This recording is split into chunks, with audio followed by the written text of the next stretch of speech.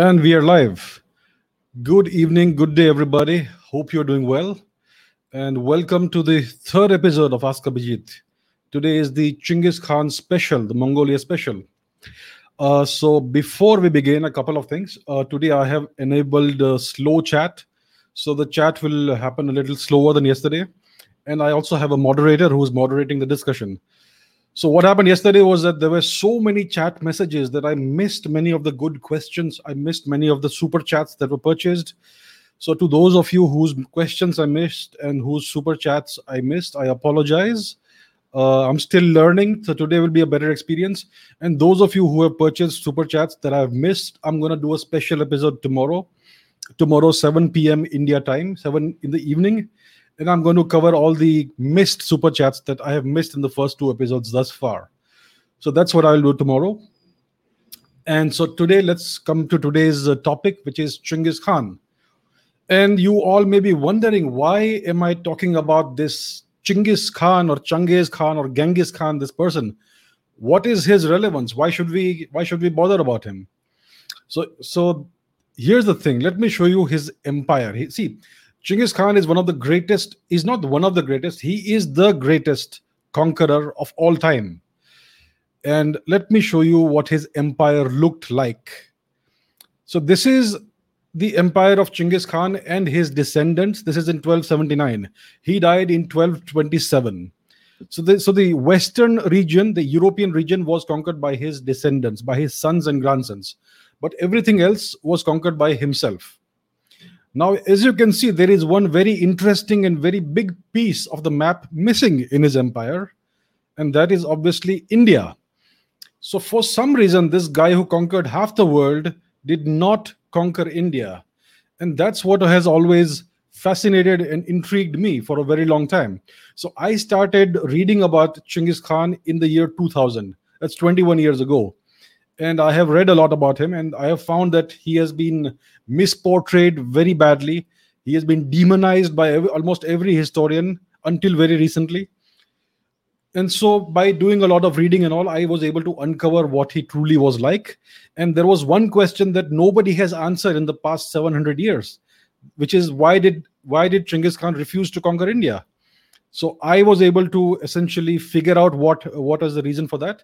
And I have made a video about that, which went absolutely viral. It has more than 1.8 million views in the past 5 months.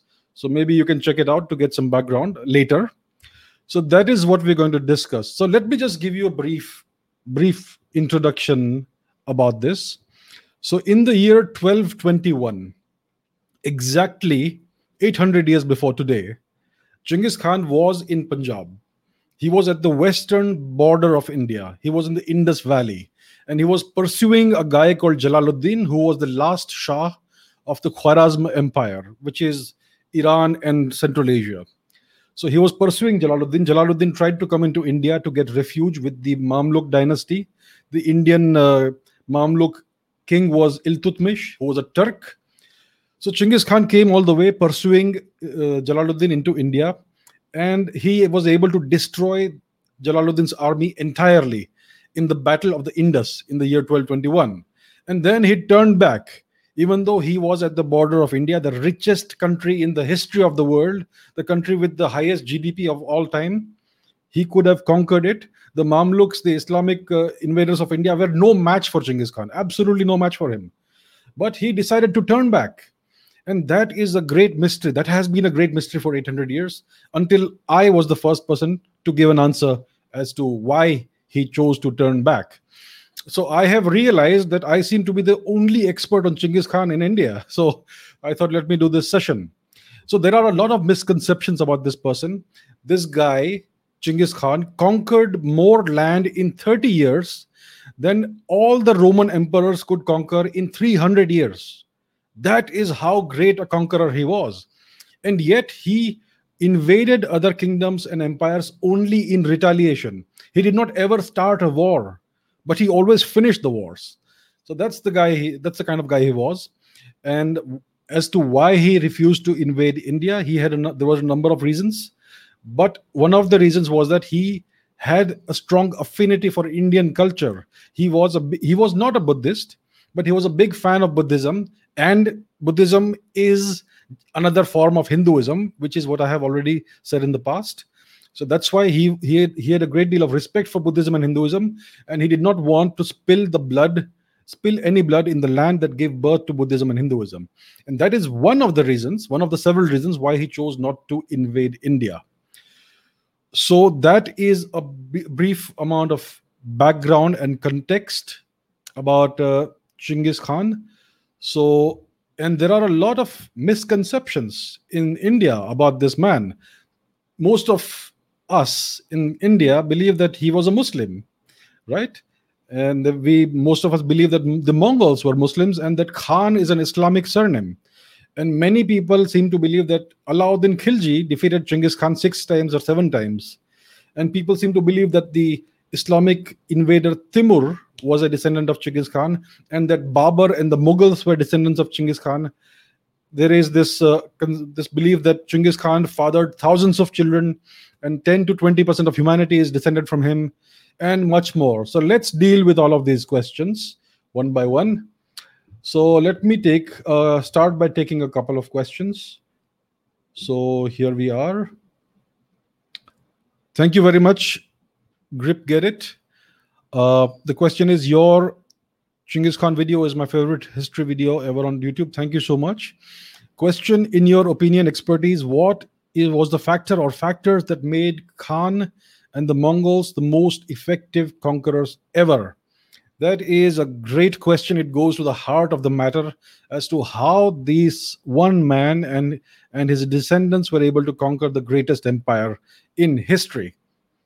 He was greater than Julius Caesar, greater than Alexander the so-called Great, and every other conqueror. So great question. Let's go into that. So the first thing is that the Mongols were nomads. They live in Mongolia, which is essentially a wasteland, a very barren and harsh land. It's frozen for great periods of the year. The Mongolian winter is extremely harsh. Temperatures routinely go to minus 30 degrees. And even in springtime and summer, food is very scarce, and it's a very tough life in Mongolia.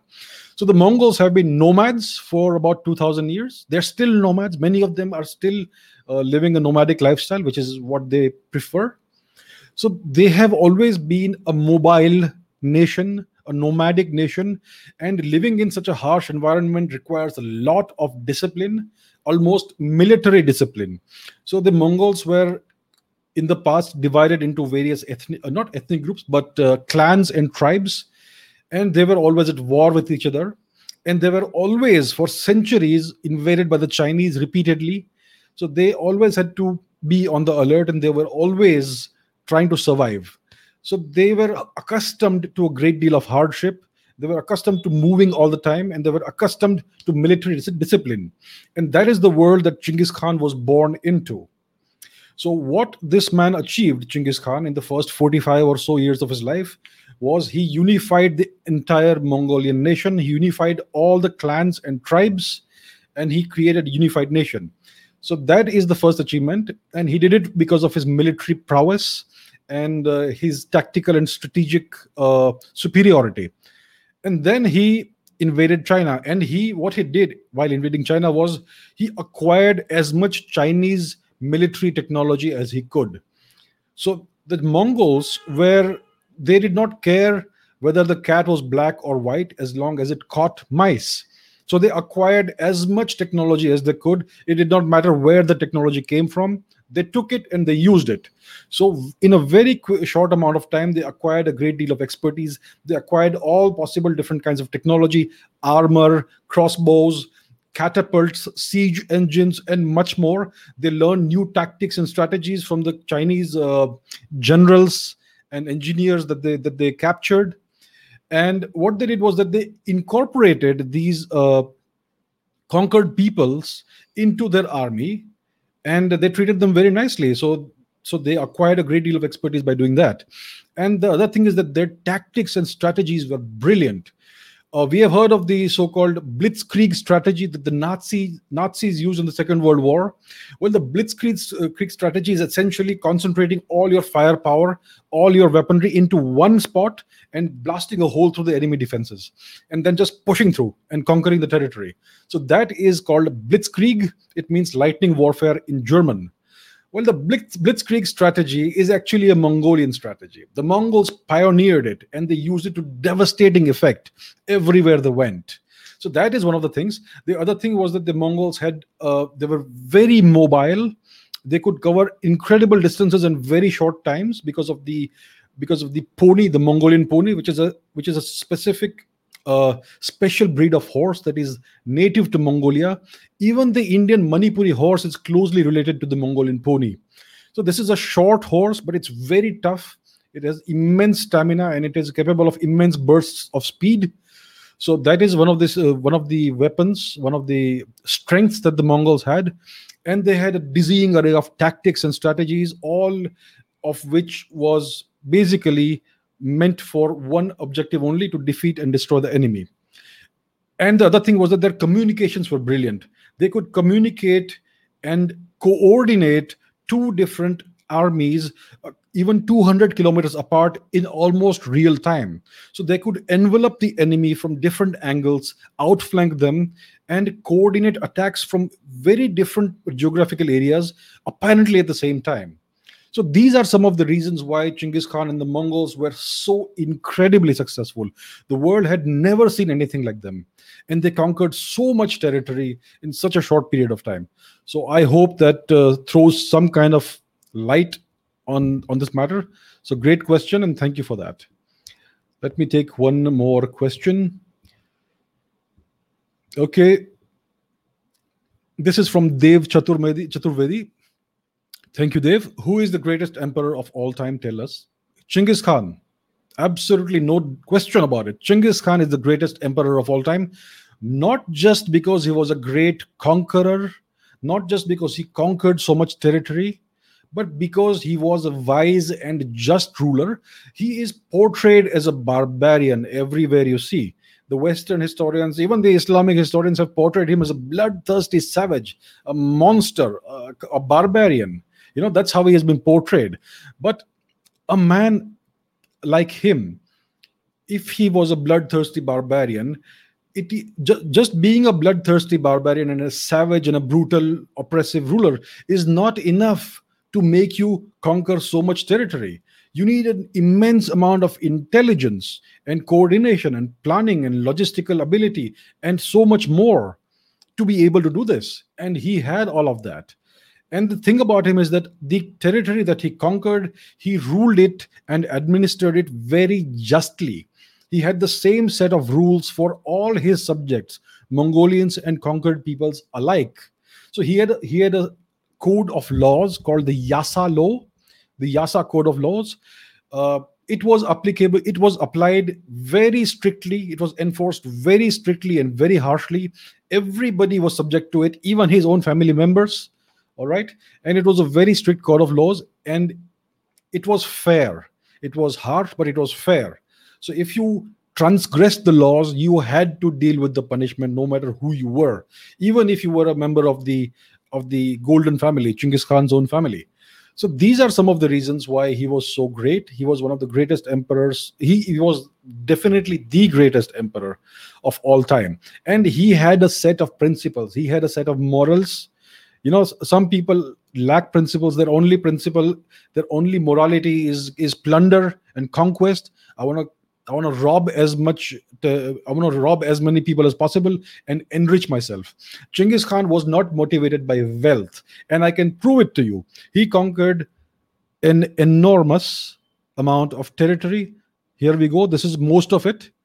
And yet he did not engage in colonialism. There is an immense difference between conquest and colonialism. Genghis Khan conquered. He did not loot. He did not steal. He did not impoverish the lands he conquered. Look at Mongolia today. Is there any vast amount of wealth? Mongolia is essentially a poor country even today, which tells you that this man did not extract wealth out of the conquered territories. Compare that with the European colonizers. They destroyed, impoverished, and pillaged every land they conquered. Look at what they did to India. India went from being the greatest, the most prosperous economy in the world, more than one third of the entire world GDP, to less than 2% of the world's GDP in just 2.5 centuries under the British. So they finished extracting the entirety of India's wealth in 2.5 centuries. That's what the British did. They destroyed the country in all ways.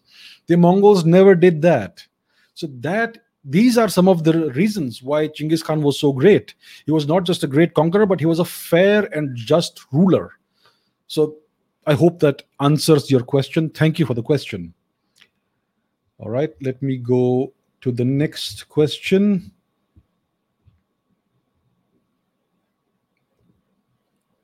What is the history behind the name of the Mughal Empire? This is by Abhijit Deshpande. Thank you, Abhijit. Good question. So the name, the Mughal Empire, makes it sound like these are Mongols, right? Now, when these so-called Mughals invaded India, they called themselves Turks. They spoke Turkic languages. Most of them spoke the Chagatai language, I believe. The so-called slave dynasty, Mamluk dynasty, Balban, Iltutmish, etc., their mother tongue was Chagatai. So that is a Turkic language. It seems to be connected to the Mongols because Genghis Khan's son's name was Chagatai. But Chagatai, the language, was a Turkic language. All right. So these Islamic invaders of India, including the so-called Mughals, were actually Turks. And the Indians called these people Turks, and they themselves called themselves Turks. But it is the British, in their revised history of India, in the Macaulayan education system, it is the British who started calling them Mughals. And that's why we still go on using that same terminology. They were not Mughals, they were not Mongols, they did not practice Mongolian culture, they did not practice Tengrism, Buddhism, Hinduism, any of that, right? The so-called Mughals practiced Islam. They did not speak a Mongolian language, they spoke Turkic languages. So they were Turks in all ways. So that is the very brief history about the Mughal Empire, that it originated as Turkic invaders. They were not Mongols. Now, who are these Turkic invaders? Did they have Mongolian ancestry? Some of them did. What happened was that Genghis Khan conquered such an enormous empire that after his death, it was divided into very large pieces, and each of these pieces was administered and ruled by one of his sons. Now, those of his sons and descendants who ruled the Islamic parts of the world eventually became Turkicized. They married among the Turkish people. They adopted Turkish customs and the language and the Islamic religion, and eventually they became Turks. So their Mongolian identity was erased very quickly in just a couple of generations, or 3-4 generations down the line. So they may have had some Mongolian blood, but they were Turkic in all ways. So that is a very big misconception among Indians, that the Mughals were Mongols. They were not Mongols, they were Turks. Thank you for your question. Okay, next.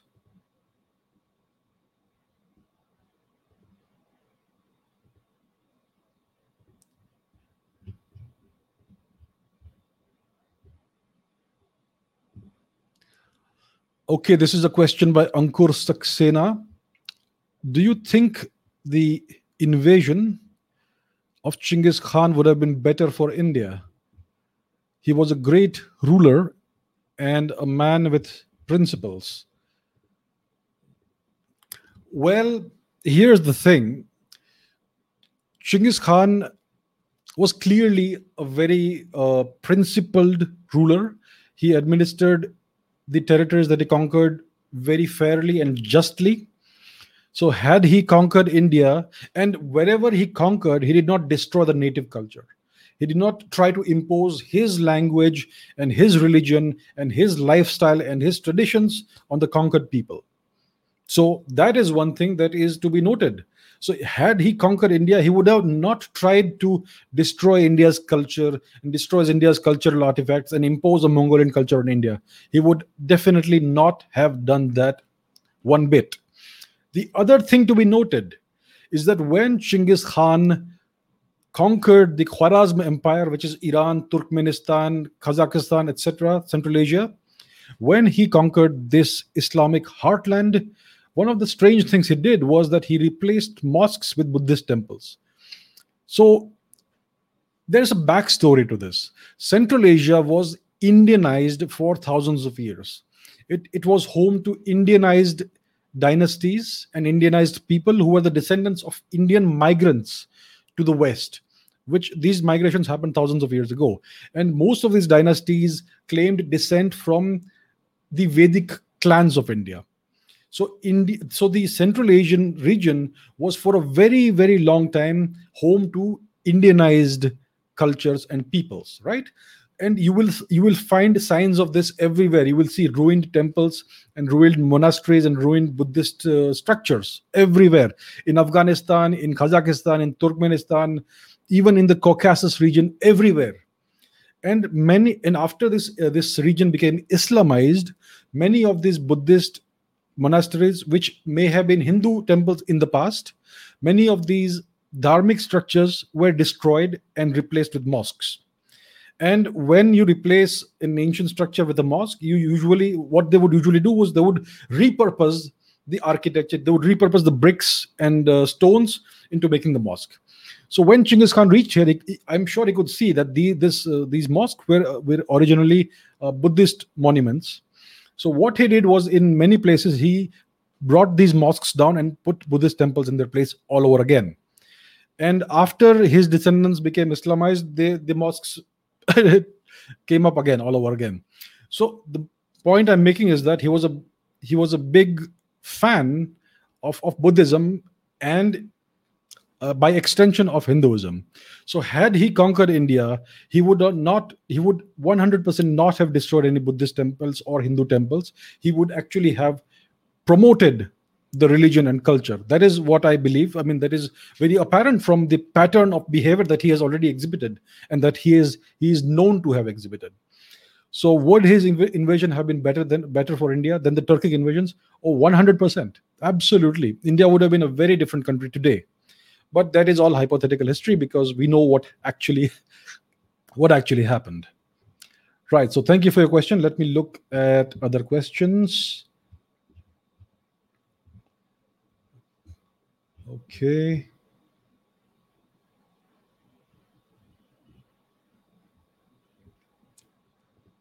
Okay, this is a question by Chetan. What is your opinion on the? Thank you, Chetan, for the super chat. What's your opinion on the idea of nations? Considering it's relatively a very fresh concept, will we see civilizations back in the future?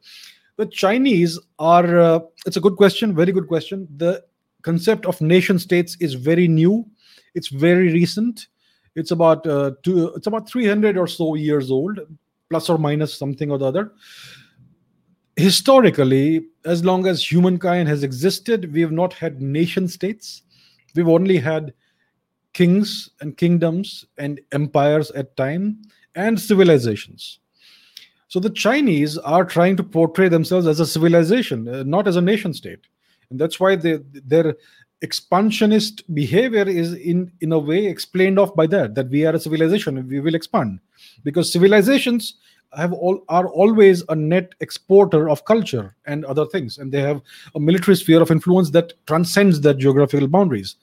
So the Chinese are already trying to portray themselves as a civilization state. India has defined itself as a nation state in 1947, by which it officially ceased to be a civilization, which is a really stupid thing to do, in my opinion. So I believe that going forward in the future, we will see the resurgence of civilizations. The nation state idea is a brief experiment. It is a few centuries long, which is an eye blink of time in the broader context of human history. So it's a Western concept. It stems from the Treaty of Westphalia in Europe a few centuries ago, in which Europe was divided up into small kingdoms and fiefdoms, into small nation states for the local rulers to exploit. So it's a very exploitative idea. It is not really empowering for the people, despite external appearances. The natural state of being for human cultures and societies has been either kingdoms or civilizations or empires. And it's not about the merits and demerits of the thing, which is morally superior or which is morally inferior. As a realist, as a student of history, I would say that this is a temporary experiment. It may not last long. In the future, we may revert to civilizations. So China is one which is behaving like a civilization state. Russia is also behaving like a civilization state. China and Russia are very clear about the fact that they reject the concept of democracy. They don't believe in it, and they're gonna do the things their own way. So in the future, others may also follow suit and revert to their traditional indigenous form of governance and administration. So excellent question. Next question by Mohit. Why were the Mughals able to conquer most of India but not able to enter the southern part, that is lower Andhra Pradesh and Tamil Nadu? That's an excellent question, and I don't think anyone has answered this question thus far. I would say that the Mughals were actually not that powerful. The reason the Mughals were able to conquer and subdue large parts of India, the reason for that was that they invaded India at a time when India was fragmented politically. So India has seen cycles of history. There have been cycles when India has been united under a single emperor, as in the Mauryan emperors or the Gupta emperors or the Kushan emperors like Kanishka. So there were times when India was united under a single emperor, and there were times where India was fragmented into numerous kingdoms. Sometimes it was the Mahajanapadas, sometimes it was the Rajput feudal states, etc. But it's always been one culture and one civilization. So these Islamic invaders, the Turks, entered India, conquered India, invaded India at a time, at a phase of India's history when India was disunited.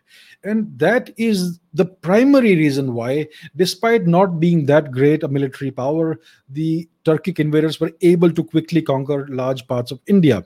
Not very large parts, but at least large parts of northern and western India. Now, in the south, you had powerful kingdoms, powerful empires. The Vijayanagar Empire was incredibly powerful. The Tamils also had powerful empires and kings and all that. And these were able to resist the Turks for longer periods of time. The Vijayanagar Empire fell very tragically because of treachery and all that. So that is something that India must always be that India needs to always keep an eye on, that there is always the possibility of treachery. So that is the reason why the Vijayanagar Empire fell. But in the south of India, it was basically to some extent insulated because of the enormous geography of India. It was insulated from these invasions. And therefore, Tamil Nadu especially was able to escape the Turkic invasions. And it took them a great deal of time before they were able to conquer Vijayanagar and some other parts of southern India. So there's a number of reasons for this, but it's primarily because they were not as powerful as we think they are, and secondly because India is so large. We see India as one piece in the map, but it's actually an enormous subcontinent-sized piece of geography. So the distances were against the Mughals and the Turks, and that's why they were not able to conquer and subdue parts of southern India. So I hope that answers your question. Let me see. Okay, this is from Rohit Badane. It's not related to Chinggis Khan, but let me quickly answer this. Would you please elaborate on Northeast India and how its history evolved and what impact it had made on other kingdoms at that point in time? So the northeast part of India is actually the eastern part of India. We call it the Northeast because of, I don't know why it's called the Northeast, but let's just call it the Northeast for now. So it's a fascinating part of India. It's a very interesting mix of cultures and ethnicities. So you have Assam, you have Manipur, you have so-called Nagaland, Mizoram, Tripura, Sikkim, Arunachal Pradesh, and that entire region. So today we have very well-defined boundaries, but in the past you had kingdoms that expanded and shrunk. For example, the kingdom of Manipur was much larger at certain points in time. Manipur had conquered parts of Burma. The Manipuri king even conquered Rangoon at one point, and even some parts of the Yunnan region of present-day China. The Ahoms were a magnificent dynasty, a great dynasty. They also had a rich, diverse culture, and they have made a great deal of cultural contribution to the whole of India, essentially. Uh, the Ahoms are essentially a Tibeto-Burman people. They are a local manifestation of the Thai people. The Thai people are found throughout this region. Thailand, the country, gets its name from the Thai people. It's Thailand, actually. And the people of the Yunnan region of China are also of Thai ethnicity. They are not Chinese. Yunnan doesn't belong in China. And similarly, the Ahoms as well. So this is an ethnic group that is present, that is spread out over a very large geographical area, and they have been Indianized for almost 2,000 years. The Thais, the Yunnan people, and the Ahoms, they all are Indianized to various degrees and in various forms. So the Ahom Empire was brilliant. It was great. It repulsed the Mughal incursions on numerous occasions. They were very brave. They had a great military history. So that is very briefly about the northeast of India. It has evolved for, I would say, several thousand years. The oldest recorded history of this region is, I believe, it is the Chaitharol Kumbaba, which is the Manipuri Chronicle of Kings, which goes back at least 2,000 years, probably much before that. And unfortunately, our historians are not interested in researching these matters. So I hope that changes in the future. But that is very briefly about the northeast of India. It's a fascinating, brilliant place, and it deserves much more attention than it gets. Okay, next question. Thomas Schiff. Was India's outlook towards sex and pornography more liberal? Did Abrahamic invasions influence this mindset as we consider it today? Okay, once again, it's not related to Genghis Khan, but let me quickly answer this. India, I don't know what liberal means. Is it liberal in the modern context? See, India has been a very open society in the past. Just look at the temples in Khajuraho, and you can see that sex was not taboo. If you look at ancient Indian sculptures of men and women, you will see that they were dressed according to India's climate. India's climate, to the most part, is rather hot. In the southern regions of India, it is quite humid. So you should not, I mean, it is not natural for the people of these climates to wear extensive amounts of clothing. So you can see that in ancient Indian carvings and sculptures, you will see men and women who are topless. It was not a big deal at all. That was the way of living. So, and about sex and pornography, I mean, you can see sculptures of sexual acts and all kinds of things. So it was by no means taboo at all. So India was a very open society. If you look at Indianized cultures in Eastern Asia, you will see a much more relaxed outlook towards basically sexuality, and that is essentially what India also had. If you look at a country like Thailand, for example, they have absolutely no problem with any sort of sexuality, whether it is the normal straight sexuality or homosexuality or trans people or transgenders or anything. Everything is accepted. Everything is fine. No one cares. You do your thing, we'll do our thing. So that's how India has always been. Today, India is a much more closed society with respect to displays of sexuality and nudity and all that. And clearly, this happened after the Abrahamic invasions. So that is the answer in short. This is a donation by SS. Thank you so much. No question. Thank you very much. I appreciate it. Okay, let me take some more questions. Abhishek Banerjee, thank you. Can you make a video about Hitler's Third Reich and his SS battalions? That's an interesting topic. I will add it to my possible future videos list. Thank you. Let me take some questions about Genghis Khan and the Mongols. Okay, this is a question by Dhruba Anindya Ghosh. Were the Mongols ethnically Proto-Hans, and were the Hans the Proto-Turks? Brilliant question. You're going to the heart of the matter over here. So here's the deal. The Mongols and the Turks essentially are the same people if you go back 2,000 years, 2,500 years. they have the same ancestors. Their ancestors were the Huns, the Hunnic peoples. So if you see the history of the Turks before they became Islamized, they practiced the same culture and religion as the Mongols. They practiced Tengrism, which is a polytheistic, pantheistic religion with elements of nature worship, shamanism, animism, ancestor worship, and much more. It has an entire pantheon of gods and goddesses, which is strikingly similar to Vedic Hinduism. So this is the belief system that the Mongols practiced, and the Turks also practiced this before they became Islamized. The Turks were Buddhists at some points in time, and that's the history that they had. So the Mongols are the descendants of the Huns, not the Hans, the Huns. And the Turks are also the descendants of the Huns. And the Huns went all the way into Europe. Attila, who sacked Rome, was a Hun. He's called Attila the Hun. And the Magyars, the people of Hungary, well, they are also the product of an ancient Hunnic invasion of Europe. So there's a very interesting history. The Huns are a very fascinating people, and they spawned these two separate ethnicities, the Turks and the Mongols.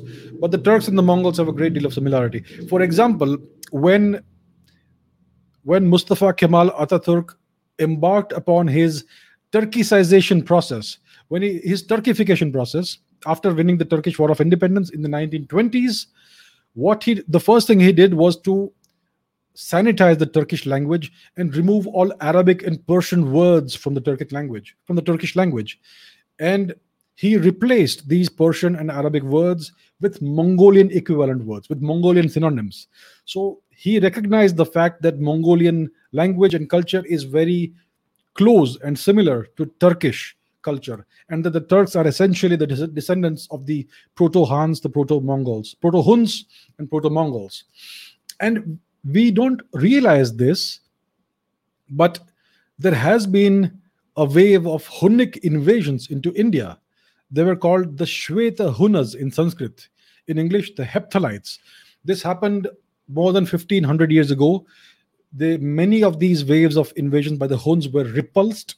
Eventually, the Huns did break through. They did conquer parts of India, northern India. They did conquer parts of Afghanistan, which was very much part of India at that time. And they assimilated harmoniously into Indian society.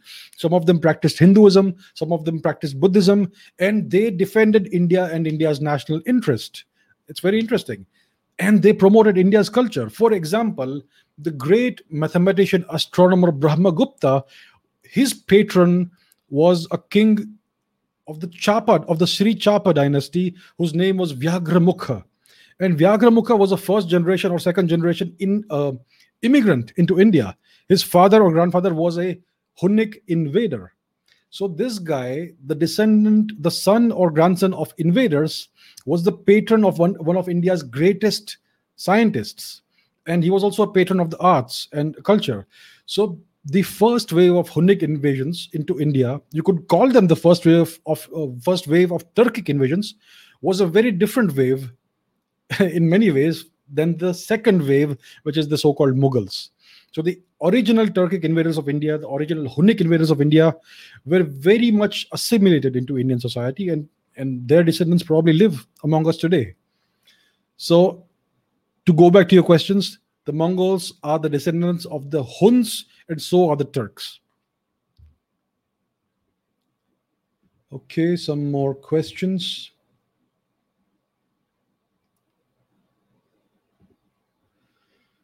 Okay, this is by Dungar Singh Chauhan. Thank you for this question. There is a long-running fact or story that Chinggis Khan slept with so many women that in today's world, every 1 in 200 people are related to him. Please give your opinion. Very good question. I'm glad you bring this up. So this is a very popular belief that at least 10% of humanity minimum is descended from Chinggis Khan, because he slept with, or rather raped, thousands of women and fathered thousands of children. This is a very popular belief today all across the world. And the origin of this belief is a National Geographic article from, I think, 2003 or thereabouts. And the title of the article was something like Genghis Khan was a prolific lover and that he fathered thousands of children. So the basis of this article is a genetic study that found that there is a certain Mongolian lineage, a patrilineal genetic lineage, which traces back to Mongolia, that is found in large parts of Central Asia and in some parts of Europe. So they have made the leap of imagination of connecting that lineage with Genghis Khan. Now, if you want to connect two individuals genetically, you need DNA samples of both individuals, right? So let's say that we find a person who has this Mongolian genetic lineage who is alive today. You take their blood or piece of hair or something, you do a DNA test, you sample their genome, and then you would need to connect that person to Genghis Khan genetically. So you would need a sample of Genghis Khan's DNA, a strand of hair, a piece of bone, or something. But we don't have that. We do not have a single sample of Genghis Khan's DNA because his tomb has never been found, right? So then, how do you make the conclusion that this genetic lineage is fathered by Genghis Khan when you don't have a sample of his DNA and you don't even have a sample of DNA from any of his descendants, any of his sons or grandsons? So how does one make this incredible leap of of uh, of belief? So this article is completely erroneous. It is scientifically wrong, and this essentially is another example of the way Genghis Khan has been demonized relentlessly throughout history. There is absolutely no evidence that he raped women or slept with hundreds of women. And the other popular belief is that the Mongols used rape as a weapon of war, which means that they were systematic rapists. Once again, there is not one shred of real hard evidence that corroborates this fact. Now, the most of the histories of the Mongols have been written by their enemies. These histories have been written by the people they conquered, and therefore they have been obviously demonized in these histories. But there is no real evidence, no hard scientific evidence that corroborates any of these claims. For example, some English historian actually portrayed the Mongols as cannibals, he portrayed them as eating the flesh of the people they conquer, which is obviously a complete lie. So this is the way the Mongols have been relentlessly demonized. Now, the fact is this: the Mongols had a code of laws called the Yasa Code. It was instituted by Genghis Khan himself, and this code of laws was very, very strictly and harshly enforced. And this code of laws prescribed the death penalty for anyone who either abducted or sexually molested a woman. And this applied to any person inside his enormous empire. So every woman in his empire was protected by this law, whether she was Mongol or from a conquered people. Every woman in this empire was protected by Genghis Khan's law. Now tell me, this is a man who is the ruler, who is the leader of an enormous nation. Now, would he have been able to garner the respect of his soldiers and his people had he been flouting his own laws? Can a leader claim to be a leader if he is breaking the laws that he is imposing on his subjects? It just doesn't work that way. Genghis Khan was universally respected by his people and even by his enemies. So this story, this incredibly poor myth that he was a mass rapist and that the Mongols were rapists, it is a lie. It is an absolute lie. It has no basis in fact. Okay, next question by Dr. Heinz Doofenshmirtz. Thank you, Dr. Heinz. Did any Indian ruler ever rule Tibet, specifically Mount Kailash? How is Japanese Shinto and Chinese Taoism related to our culture? So, did Indian rulers rule Tibet? So, we had Indianized kingdoms north of the Himalayas. The present day so called Xinjiang region of China was Indianized for many, many millennia, most likely. And the Gandhari language was the lingua franca throughout Central Asia and north of the Himalayas in the so called Xinjiang region today. The city of Kashgar was known as Kashinagar in the past. And many of these city states north of the Himalayas were founded by Indians. For example, one of these cities was founded by Indians during the Mauryan times. So there were many rulers in this part of the world. The Tibetan people, they became a separate, distinct culture and nation approximately 2000 years ago or thereabouts, give or take a couple of centuries. So before that, definitely there were Indians who ruled that entire region. And the Himalayas were never actually patrolled and ruled. It was just a mountainous region. Of course, Mount Kailash is the most sacred mountain for Indians and other people as well. It is the holiest mountain in Hinduism, in Buddhism, and in the Tibetan Bon religion. So yes, this region has been under the jurisdiction of Indian kings who ruled north of the Himalayas more on several occasions. Most of the time, nobody has laid claim to this region. It's always been ungoverned because nobody could live in that environment. But it has always been under the Indian sphere of influence. Tibet is essentially uh, an Indianized culture. So that's the thing. That's the answer. If Tibet was still independent today, I imagine that the relationship between India and Tibet would have been like the current relationship between India and Nepal: open borders and no passports and no visas. That's the relationship we would have had with them had we saved them from the Chinese invasion. So that's part one of your question. Part two is, how is Japanese Shinto and Chinese Taoism related to our culture? So let's take Shinto. So for many centuries, so Buddhism and Hinduism entered Japan approximately 1500 years ago. Now, the Japanese consider themselves to be Buddhists, those who practice Buddhism. But if you look beneath the surface, there are lots of elements of Hinduism in Japanese Buddhism. Most of the gods and goddesses of Hinduism are worshipped in Japan under Japanese name.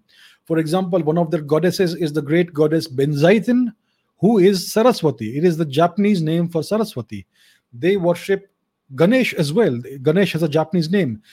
Kuber has a Japanese name. Lord Shiva has a Japanese name. So essentially, every Indian god and goddess, every Hindu god and goddess is worshipped as part of Japanese Buddhism. So that again corroborates my claim that Buddhism is just another form of Hinduism. So the indigenous religion of Japan is Shinto. It is the belief system of Japan. It is once again a very it's a polytheistic belief system. The local gods are called kami.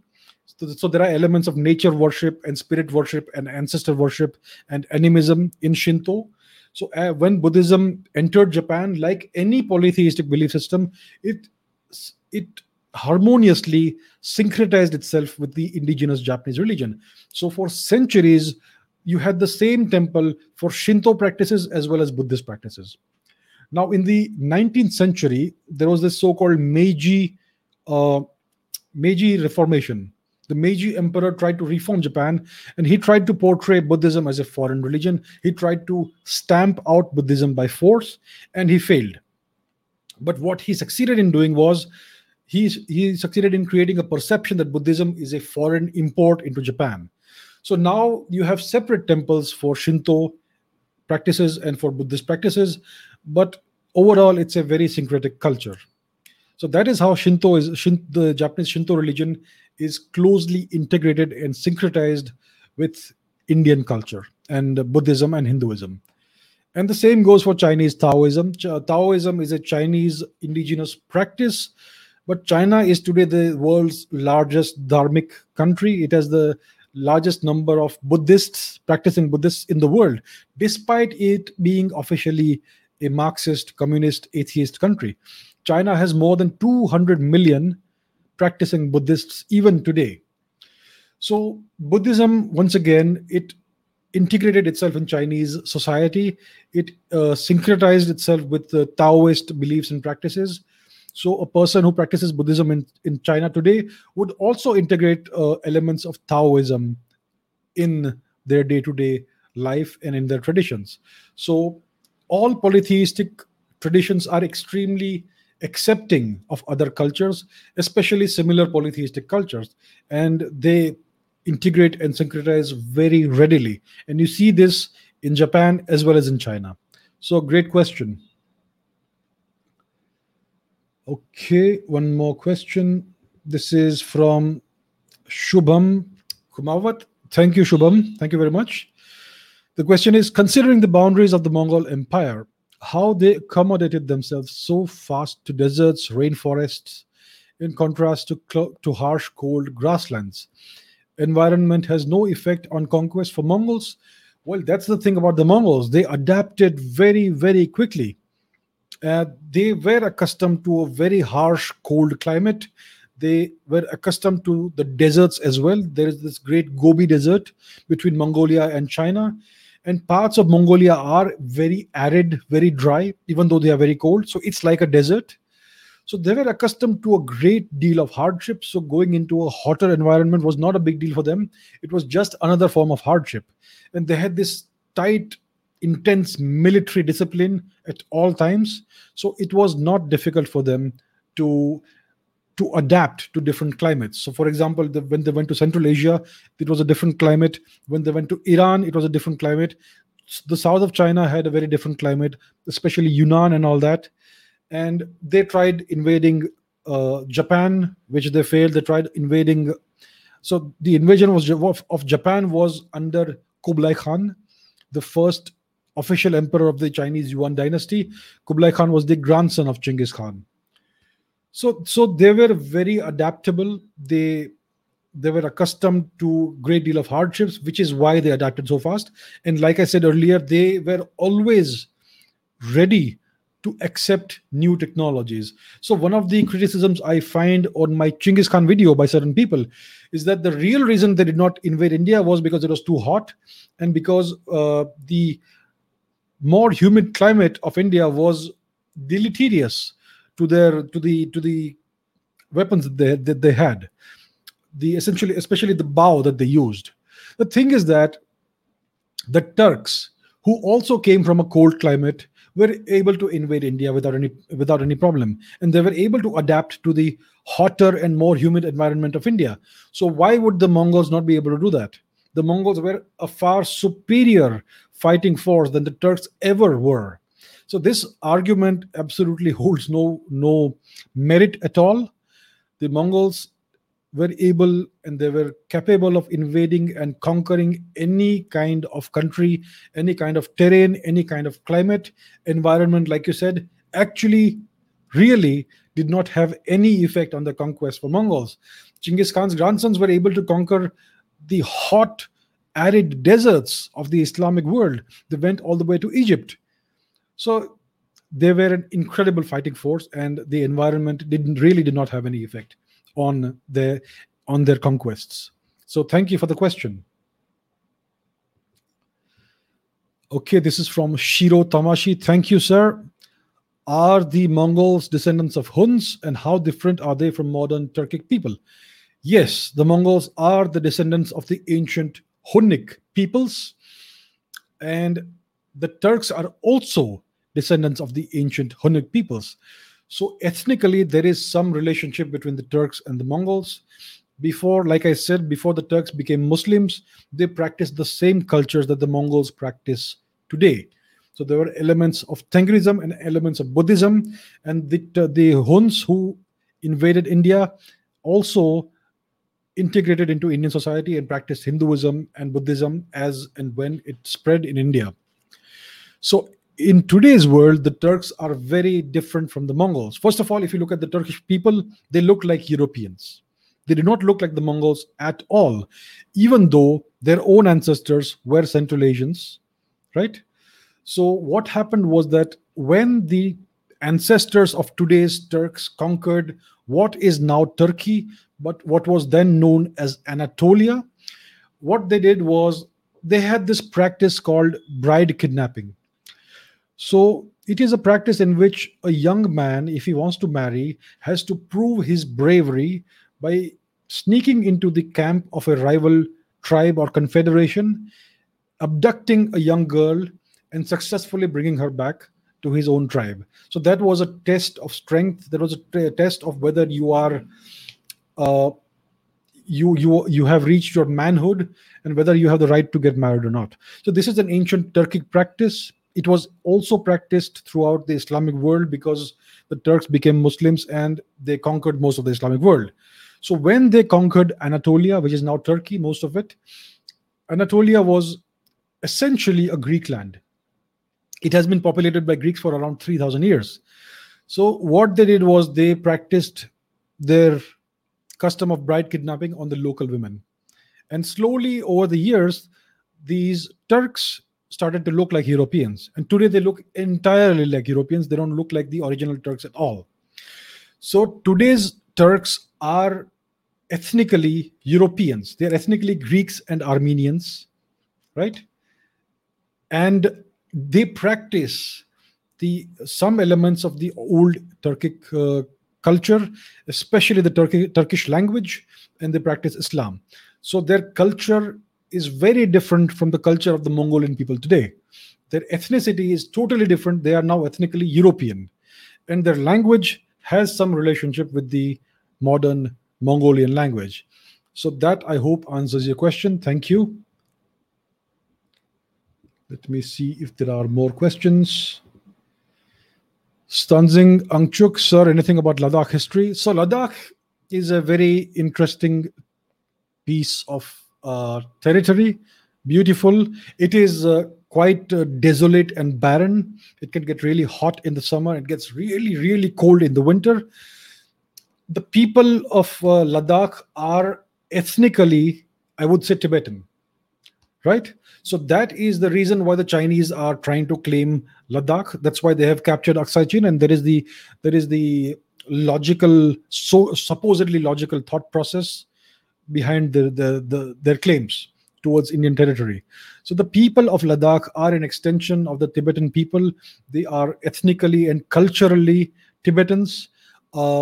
They practice Buddhism, and Ladakh has always been, at least for the past 1,000 or 1,500 years, a Buddhist land. It's had a great deal of influence from Tibetan Buddhism, which is mostly Vajrayana and Tantric Buddhism. So that's briefly about Ladakh history. It's a beautiful territory, great people, very nice, friendly, beautiful people. I will go into that in more detail in a future episode, but thank you for the question. Okay, some more questions about the Mongols.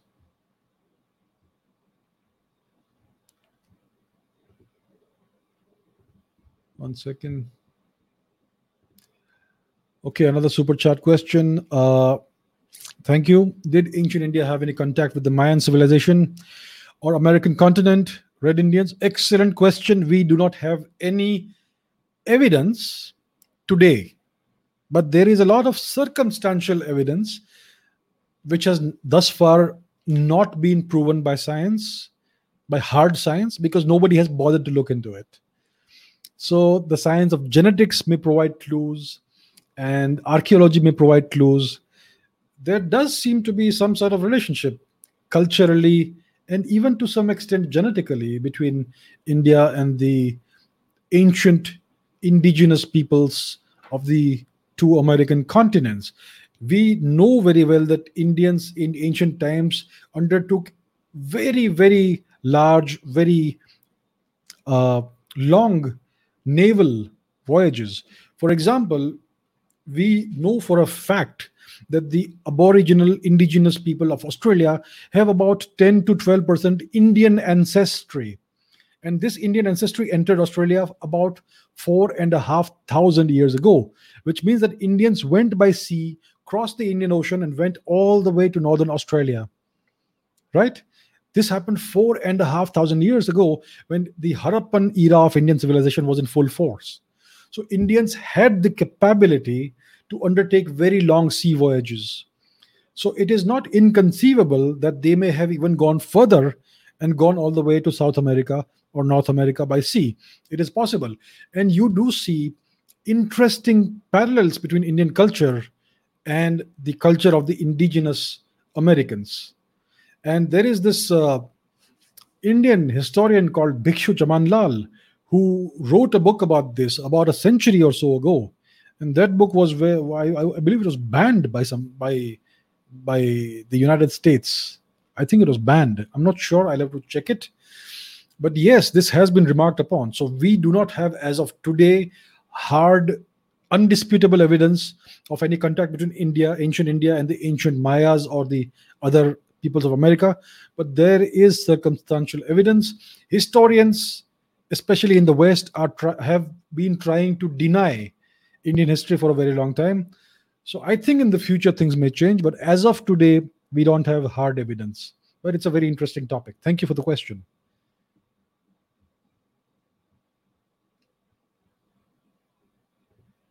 Okay, this is by Shiro Tamashi. Thank you, sir. Is it true that the White Huns waged war and were defeated by Skandagupta Vikramaditya?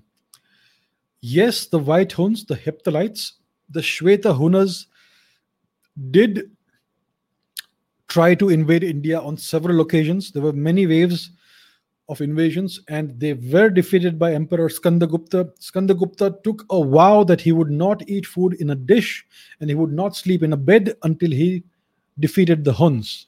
So he decided that he would eat food in a leaf and he would sleep on the floor until he had saved India from the Huns. And he succeeded. He kicked them out of India. After Emperor Skandagupta died, there were further waves of invasions from the Shweta Hunas, and they did succeed to some extent in conquering certain territories in northern India. And they assimilated in India's population harmoniously. They adopted Hinduism, Buddhism, and the local practices, and they eventually turned out to be very good kings. And they became Indians. So they did not impose a foreign culture or foreign values or foreign religion on India. They became Indians. So I appreciate what they did. So yes, the White Huns did wage war in India, and eventually they became Indians.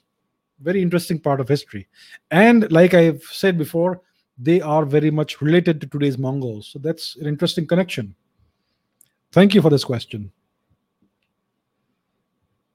Okay, this is a question by Arjun P. Thank you very much. Ogedai was the third son. So why was he the chief? Good question. So what happened was that Chinggis Khan had 3 or 4 sons. The first one was Jochi, whose paternity was under question. The second one was, I believe, Chagatai. The third was Ogedai. And if I am not mistaken, he may have had more sons with other wives. He had multiple wives. But these are the sons of the first wife, whose name was Borte. So Ogedai was the third son, but he was selected by Chinggis Khan to be the next Khan of the Mongols after Chinggis Khan's death. So Chinggis Khan decided this and announced this in public long before he died, that Ogedai would succeed him as the great Khan of the Mongols. So there was no law in Mongolia that prescribed that the oldest son should be the next ruler. It was all up to the current ruler. He could decide whoever he wanted. He could even decide somebody not related to him to be the next Khan. So essentially, when a Khan died in Mongolia, there was something called a Kurultai, which was an assembly of the lower chiefs, of the lower, smaller Khans, and they would essentially get together and elect the next Khan. So it was a quasi-democratic process. But usually, the person who was nominated by the previous Khan to be the next Khan, usually it was that person who was elected by the Kurultai. So Chinggis Khan decided that Ogedai was the most suitable to be the great Khan of the Mongols, not his other 2 sons, because I believe he saw more ability in Ogedai than the other 2 or the other 3 sons. So it was all about merit and capability, not about seniority or rank. So it was a very democratic kind of society. It was very much a meritocracy, and that is one of the secrets of the success of the Mongols. That's why this empire succeeded to the extent that it did, because it promoted merit and not nepotism. I mean, definitely it was the son of the Khan who became the next Khan, but it was the best son, not the oldest son. So that's how it went. Good question. Thank you.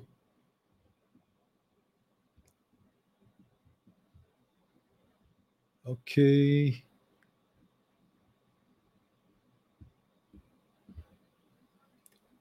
I think Himank Upadhyay, thank you so much. Appreciate it. Thank you.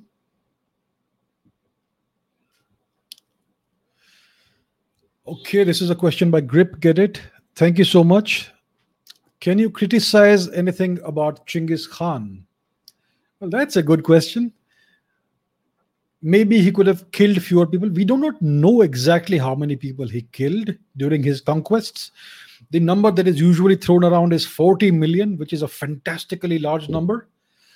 But even if we believe that it was 40 million people that he killed during his conquests, and if we divide that number by the area in square kilometers of the territory he conquered, then the number of deaths per square kilometer is not greater than the number of deaths that Timur caused, or people like Napoleon caused, or people like Mao caused. In fact, it is much less than the number of deaths per kilometer caused during the Bangladesh genocide of 1971, for example. So, if you look at it from a realistic perspective, the number of deaths he caused per square kilometer of conquest, even if we take the ridiculous figure of 40 million, it is still not that excessive. When somebody conquers a territory, there's gonna be fighting, there's gonna be warfare. So, so a number of deaths is unfortunately a byproduct of conquest. There's no two ways around it. But what would I criticize about Genghis Khan? That's a fascinating question, and I haven't thought about it. So as of now, I don't think I have any criticisms of this guy. Maybe he could have conquered more, or maybe he should have conquered India and freed India from the tyranny of the Turks. Yes, I would say that is my criticism of Genghis Khan. He should have conquered India and freed us from this tyranny. That's the one thing he missed doing in his life, and that's why we have this map instead of what it should have been. All right, thank you for that question. Let me find some more questions.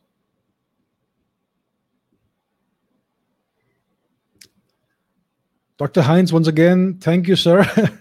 What about starting our civilization on other planets? Well, which civilization is that? Is it Indian civilization? Is it Chinese civilization? Is it the Western capitalism? That is the question. Whichever country succeeds in colonizing other planets is going to export their culture and civilization over there.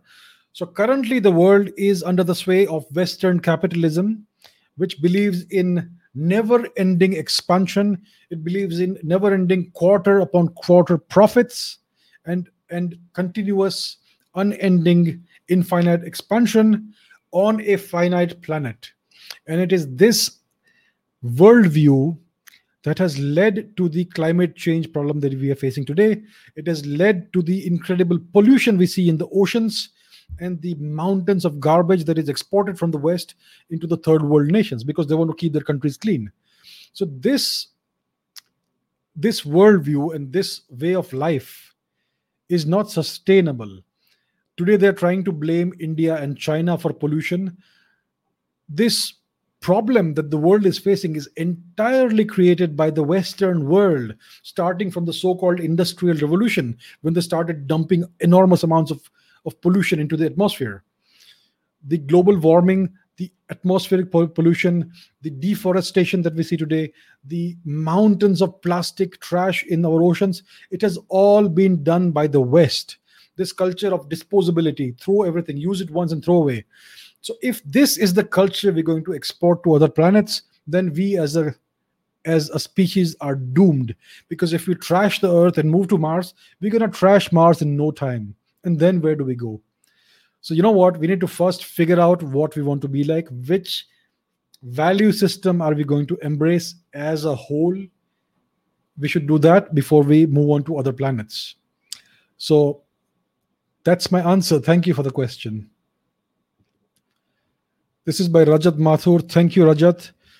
The role of horses in conquest. It was the role of horses in Genghis Khan's conquests was a central role. None of it would have happened without the incredible Mongolian pony. So, the Mongolian pony is a small animal. It is not as large as the Arabian horse. It is a smaller horse, but it is extremely hardy. It has immense endurance, and it is perfect for the kind of warfare, the kind of blitzkrieg warfare the Mongols waged.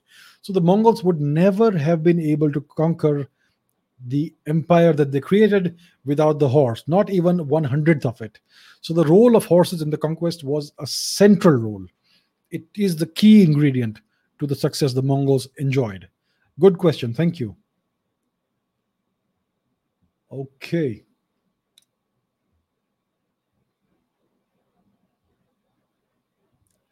This is an interesting question. It's by Gaurav Gore.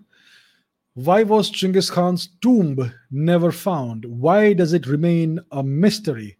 So, this is one of the biggest mysteries of all time, isn't it? Why has his tomb never been found? Where is Chinggis Khan's tomb? And people from the West have been seeking his tomb since the time of Kublai Khan, his grandson. So, Marco Polo, the Italian merchant and traveler, went to China during Marco Polo's time.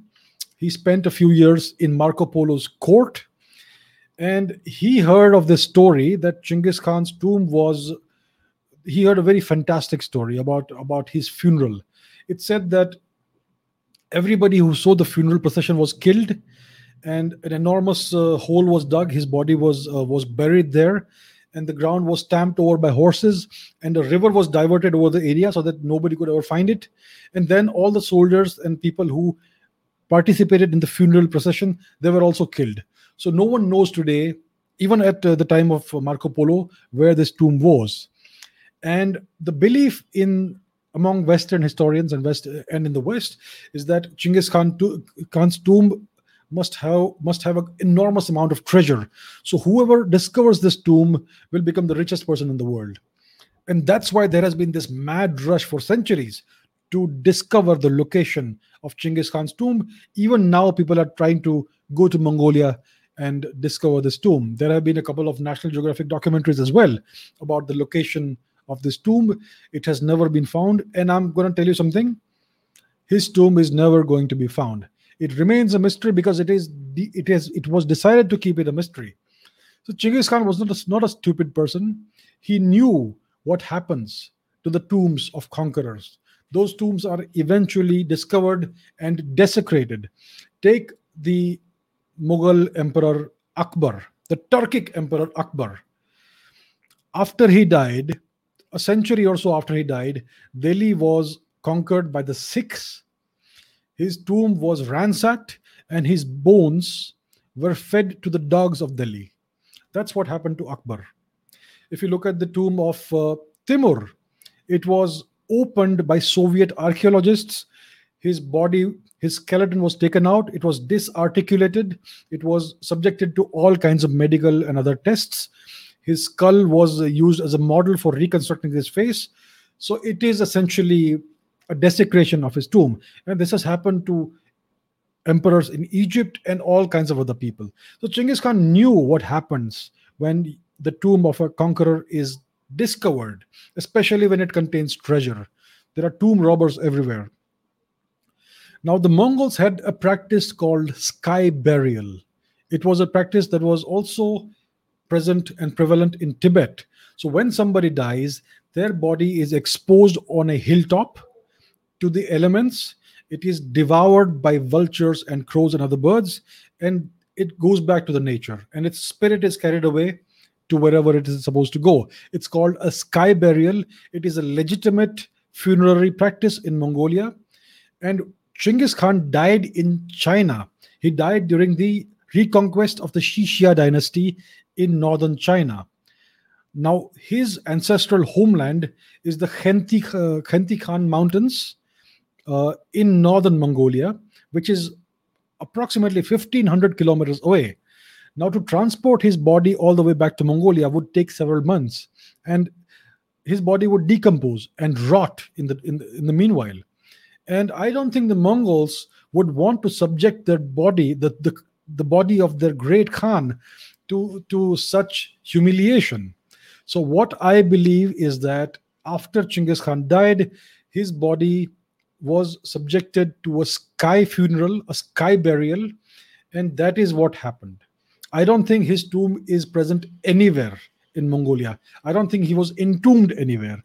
I think his body was given up as a sky funeral, which is a very dignified thing. And because it happened so far away, because his death happened so far away from the place where he was born, I think that is the most logical explanation of how his funeral took place. And like I have explained before, he was not interested in wealth. He was never motivated by a desire to get wealthy, and therefore, this belief that his tomb would contain unimaginable amounts of wealth, it is a ridiculous assumption. So, my belief, my strong conviction is that his funeral was a sky funeral, and his tomb doesn't even exist, and that's why his tomb has never been found, and that's why it will remain a mystery to those who believe that he was buried somewhere. Right, that's a good question. One more question by Lena Mehta. Genghis Khan versus Alexander, who conquered more? Genghis Khan, absolutely. He conquered more territory than anybody else in recorded history. He conquered more territory in 30 years than all of the Roman empires combined were able to conquer in more than 3 centuries. Just imagine that. And Alexander's conquests don't even come close to what Genghis Khan achieved. So there is no comparison. Genghis Khan was far greater as a conqueror than Alexander. All right.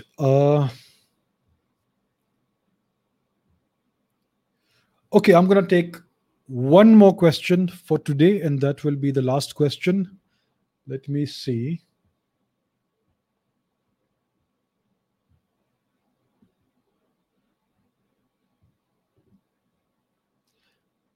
Okay. Himank Upadhyay, any scientific or philosophy advancement by Genghis Khan? No, the Mongolians were not scientists. The Mongolians were not philosophers. They believed in absorbing science, technology, philosophy, culture from others. And there is nothing wrong about that. So their own culture was Tengrism, like I have explained. It was a polytheistic belief system, and they syncretized it with Tibetan Buddhism.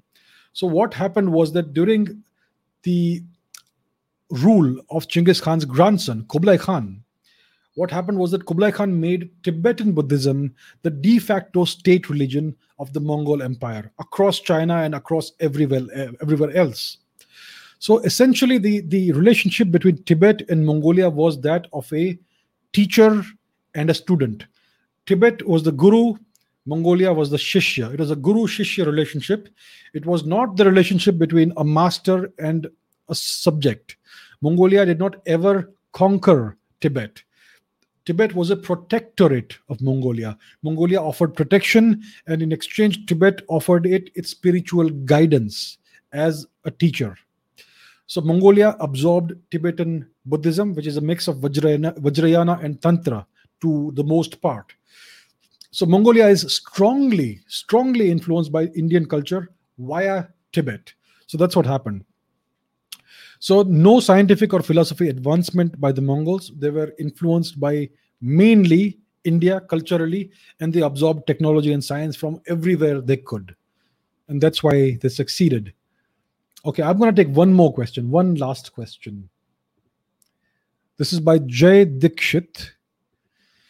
What is your opinion about the dark past? Many people say that Genghis Khan had a very dark past, which made him rude. He had killed a large number of people for power. Any evidence? So when you conquer the greatest empire you have in the history of humanity, the greatest empire known to us, it's going to cause a number of deaths. Now, when the Pakistanis tried to retain Bangladesh, they killed about 2 or 3 million Bangladeshis in about 7 months. Now, the number that is attributed to Genghis Khan is 40 million by some historians. There is no real evidence for it, but this is what they claim, right? So even if you assume that this 40 million figure is correct, you have to take into account the enormous territory he conquered. When you conquered a kingdom, when you conquered a piece of land, you have to fight for it. There is warfare, and in warfare, people die, whether you like it or not. So he conquered an enormous amount of territory. There is going to be a number of deaths associated with it. And he always conquered or invaded other kingdoms in retaliation. He did not ever start a war, but whenever war was forced upon him, he retaliated and he finished it by the defeating the offending party. So he did not enjoy killing. There is no evidence that he was a cruel person in any way whatsoever. He was a very just ruler. He was a very principled ruler, but he did conquer enormous lands, and therefore there were a number of deaths. We do not really know how many people died during his conquests, but I am sure lots of people did die as a byproduct of his conquests. So that's about it for Chinggis Khan. Okay, one bonus question by Akshat Chobe. What is my way to study history? Do I make notes of all that I study? My way of studying history has been to read as much as I can. So I read books. I read lots of books. I have read more books than I have bought, and I have bought more books than I can possibly read. So I have been doing this since I was about 7 or 8 years old. I was always very curious, and it is because of curiosity that I am able to retain the kind of knowledge that I have. Now, I don't read books in their entirety. If I find a book about a specific topic, I read the relevant portion. If it is interesting, I may read the whole book. But typically, I read some portions of books, not the entire book. And I read some books several times. I read some books only once. And apart from books, I have read thousands possibly of research papers and articles. I even read magazine articles. I even read blog posts. I even read books that I know are incorrect, like books about the Aryan invasion theory, because I want to know the perspective of the other side. So I have been reading for a very, very long time. I enjoy reading. I am a very curious person, and that is how I study history. In today's age, you may not need to read so much. You can absorb information via podcasts, via programs such as what I am doing today, via documentaries, etc. So there are many other ways of absorbing knowledge today. But the main thing is you have to remain curious and you have to have an open mind. You should be open to new ideas and new perspectives. If you do that, then you will be able to enjoy learning history. And the reason we hate learning history in school is because we are forced to memorize dates. That is a stupid thing. You don't need to memorize dates to understand history. You just need to know roughly when something happened. So, when did the Turks conquer uh, Istanbul, Constantinople? It was somewhere in the 15th century, maybe in the 1450s or thereabouts. I don't remember the exact date. I don't have to. All I have to understand is the cause and effect chain of history. And I need to know roughly when something happened. So memorizing dates is not the way to learn history. If you do that, all the joy is sucked out of learning history. So that's how I do it. Maybe that's something that you could uh, take some ideas from. Okay, this is the absolute last question. It's by Divya Jain. Thank you, Divya. Is there any chance all people might have been part of only one lineage of human beings occupying any particular part of the world, and then they migrated and the history eventually disintegrated along with time? So this is the main core premise of the out of Africa theory, that humanity originates in Africa. At least our ancestral lineages all uh, originate in Africa. So today's human beings are Homo sapiens. It is one species out of many. There have been many species and subspecies of humans in the past.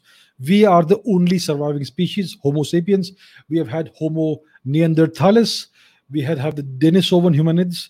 We've had the Homo florensis and many others. So all of these went extinct at different times. Homo sapiens, us, is the only surviving lineage of humans. And from all the evidence that we have as of today, we originate in Africa.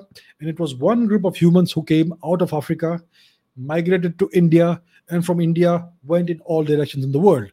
So, yes, your conjecture is in fact the currently accepted uh, version of history that science is able to give us. So, good question. All right, this this has to be the last question. Where do I see India in 50 years of time, technologically and culturally? Thank you, sir.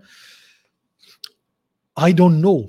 I hope to see India regain its civilizational status. And to do that, we have to embrace science, science and technology. We have to embrace science as a nation again. We have always been a very scientific people. We have been at the forefront of science and technology and astronomy and mathematics. The the entire science, see, all of the science that we have today is founded on a bedrock of Indian science, which was exported out of India about 1,000 years ago. It spread to the Arabic world, to the Islamic world, and from there into Europe. And all that was used as the foundation of what we have taken forward as modern science today. So India needs to go back to its roots. It needs to embrace science and technology, and India needs to rediscover its own indigenous culture, which I believe is superior to the Western capitalistic, materialistic, and extremely destructive culture that we have today. So I hope to see India at the forefront of the world in 50 years' time. I hope to see India take the lead in exploring space, because the two or three countries which will be at the forefront of space exploration in the 21st century are going to be the two or three nations that lead the world. So that's where I hope to see India in 50 years' time. I hope that comes true. Thank you very much, everybody, for participating. This was great fun. And I'm going to end this now. And I will see you again very soon. I'll see you again tomorrow. Thank you, everybody, for all your questions, for all the comments. Apologies to those questions I could not take. Keep asking me questions. Over time, I will take everyone's questions. Thank you very much. Take care. Have a good night, and I will see you tomorrow. Bye.